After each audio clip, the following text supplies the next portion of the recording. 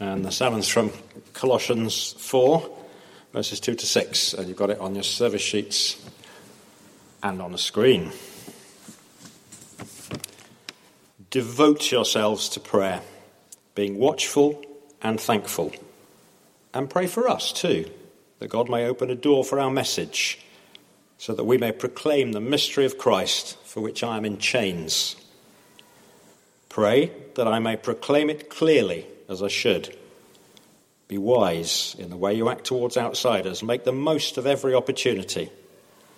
Let your conversation be always full of grace, seasoned with salt, so that you may know how to answer everyone.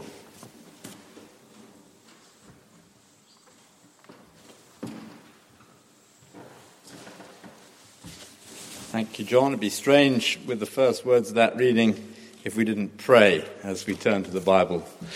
Lord, we thank you for a firm ground under our feet in your word to take our stand on. And we pray that you would speak to us and work in us as we heed your word and believe it. We pray it in Jesus' name. Amen. I would love you to keep that service sheet close to hand, if you would, so that you've got sight of the passage. It was Mark Twain, who was an American writer, who had to protest publicly on one occasion after everybody had begun mourning his loss. And he had to protest that rumours of his own death had been greatly exaggerated. You can almost imagine him choking on his Weetabix one morning. He's reading his own name in the deaths columns in the papers.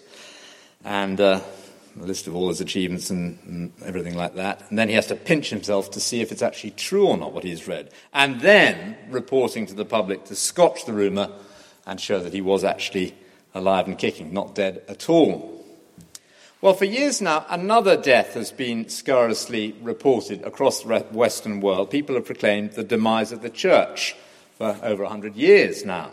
And once again, it seems to me the victim has every right to stand up and say that rumours of its death have been greatly exaggerated. My text for today is actually taken from the start of the letter we've been looking at for a while, because Paul had to reassure them that the church was alive and well in his day. In Colossians 1 verse 6 he said this: "The gospel is bearing fruit and growing throughout the whole world."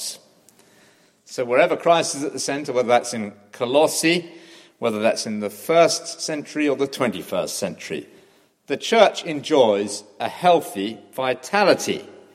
The gospel is bearing fruit and growing. And that's my text, because the worldwide growth and expansion of the church is where Paul focuses as he begins to wind up his letter in chapter 4 we've reached today. Up till now, you could say that he's had the spotlight on the inside of the Colossian church. He's been praying for them to keep Jesus central in the face of teachers who wanted them to add to Jesus Christ and to move on to a new level of spirituality. Now he concentrates on the growth of the gospel beyond Colossae. Don't forget the world outside your church.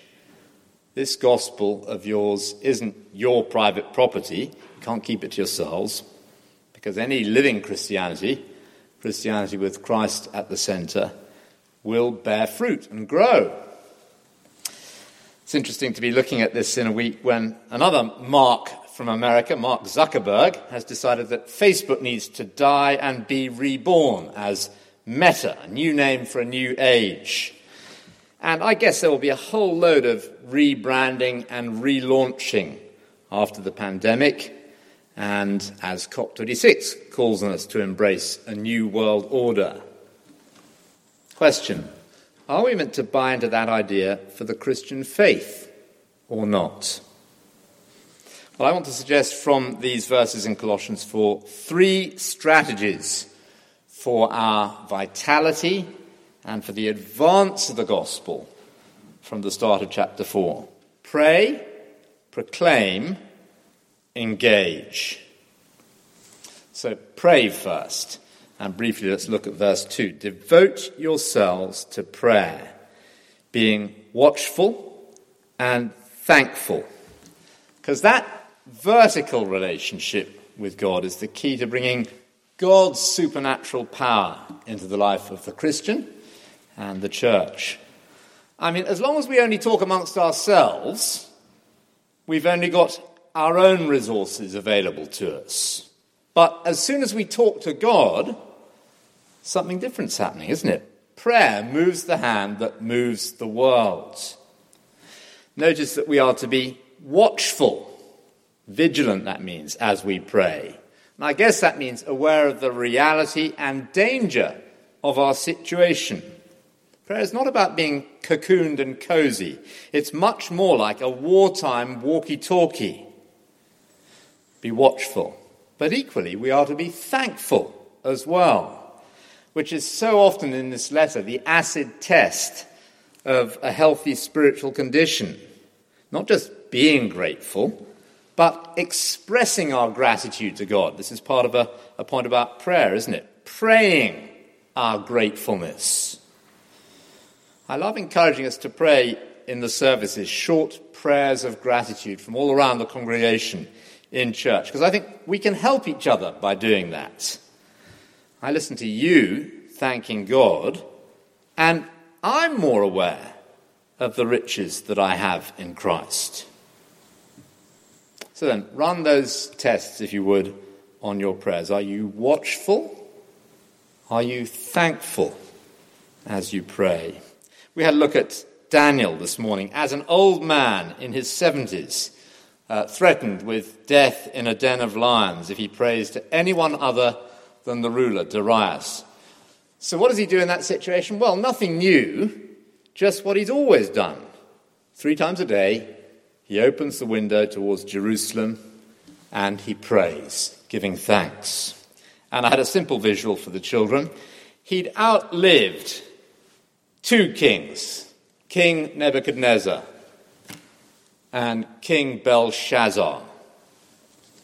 And he wasn't afraid of the 3rd king, King Darius, because he was in touch daily with, I love doing this, the great king, the king who's king over all, Almighty God. So in prayer, that was Daniel being watchful and thankful. And that is how the church outlives and outlasts everyone and everything else. Devote yourselves to prayer, being watchful and thankful. Being vaguely in favour of prayer is not what we're asked to do. Devoted sort of is the language of a resolve, a resolution, a commitment. Will you make that resolve? Will you, for example, change your plans if need be for Wednesday evening this week so you can be at the monthly prayer meeting? Pray. Secondly, proclaim. And you'll see that word comes twice in verses 3 and 4. I'll read them again. And pray for us too, that God may open the door for our message so that we may proclaim the mystery of Christ for which I'm in chains. Pray that I may proclaim it clearly as I should. Now, clearly, we can't obey that command in the same way that Paul wanted the Colossians to. They were to pray for him, and we can't do that in quite the same way. If you get my drift, I'll explain more what I mean. The apostle to the Gentiles was in prison, but in that situation, he could still proclaim the mystery of the gospel, which was, we've already seen in this letter, specifically that Christ could be in the Gentiles, the hope of glory for them, as well as all God's Old Testament people, the Jews. So the force of the prayer he's asking for there is that the gospel be published and proclaimed, even to Gentiles, despite the fact that the apostle of the Gentiles was in prison. If God has revealed something, then it's got to be made known and loud and clear, proclaimed, declared. And that was what Paul was after, and that was what would create gospel growth in the young church. As I said, we can't obey that command in the same way that Paul expected the Colossians to obey it. But we can can we not honour the spirit of the command? 2,000 years on, there are no apostles like Paul to pray for. He's in glory, not in prison, but proclamation of the mystery that has been revealed through Paul, well, that we can be committed to and pray about. For us, it seems to me, to all intents and purposes, that means this book, does it not? Proclamation of the message of, well, let's be more specific, the New Testament. Not that we don't proclaim the Old, but proclamation of the message of the New Testament. Proclamation specifically of the message of Paul, the apostle to the Gentiles. That proclamation will be vital for us since we live in the Gentile world. What God has revealed, God wants the world to know. So don't underestimate the supernatural power of the Word of God. The message of this book, which, as we've heard Martin Luther stood for and proclaimed, is quite unlike anything else on offer in the world. And we can afford to be unashamed and to proclaim it boldly and clearly. See, in one sense, the desire for novelty is not particularly good news. We don't have to copy Facebook and morph into Meta. Proclamation as a priority asserts that what God has revealed is still what the world needs to know today. I mean, the packaging might change, that's true. Probably we have to change in some ways with the packaging. But the content we proclaim must stay the same. Christ in you, the hope of glory. That's the Bible's message.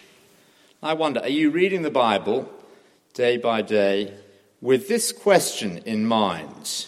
Is there something here that I'm reading in God's word that he wants me to proclaim to other people? I don't just read it for myself, I read it for others too. So, pray, proclaim, and lastly, engage. Which is the responsibility in verses 5 and 6 of every believer? Every one of us here who knows and loves Christ.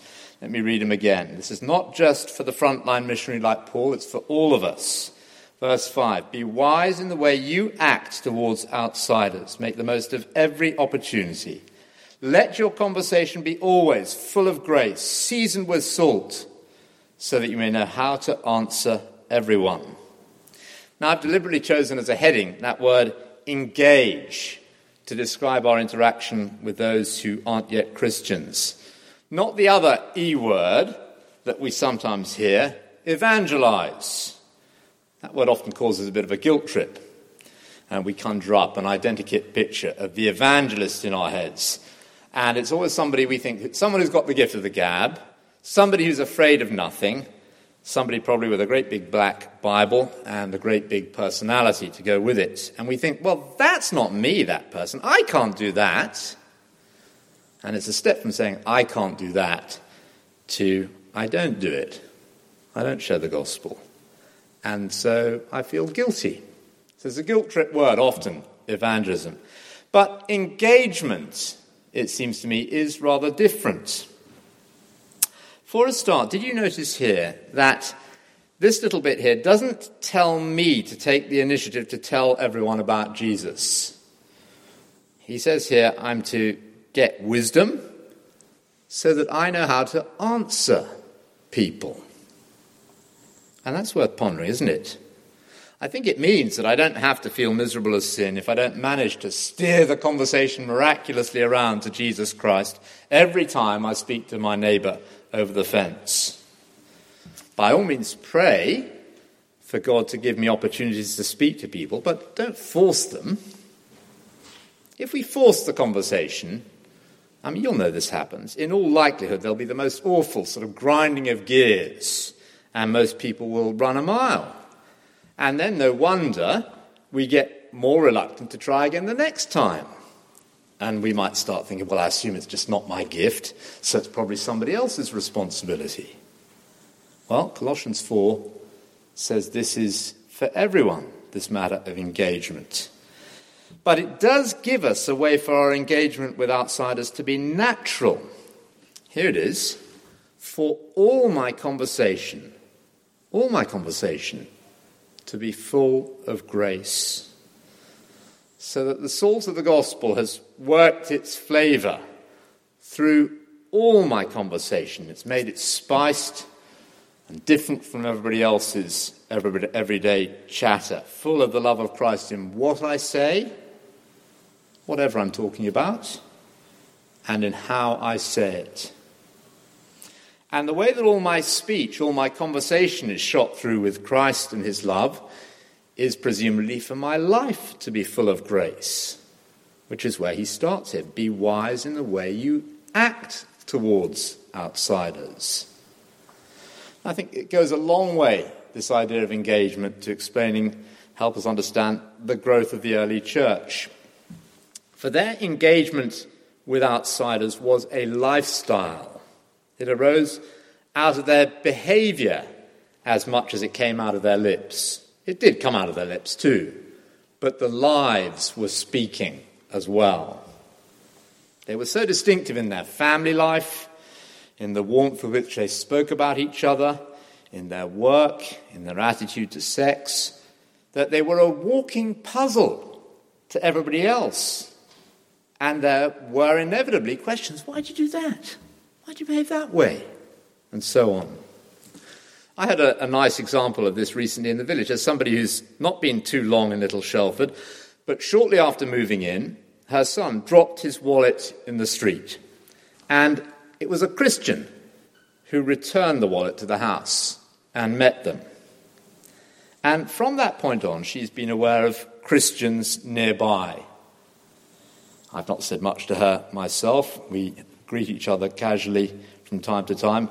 I like to think that my dog has evangelized her dog, but it's basically just normal interaction, everyday life. But I heard last week that she said, part of me would love to come and see what happens at your church if only I believed it. And a friend of mine was able to tell them that they were welcome to come, even if they aren't believers. Now, that sort of thing is what it seems to me we mean by engagement.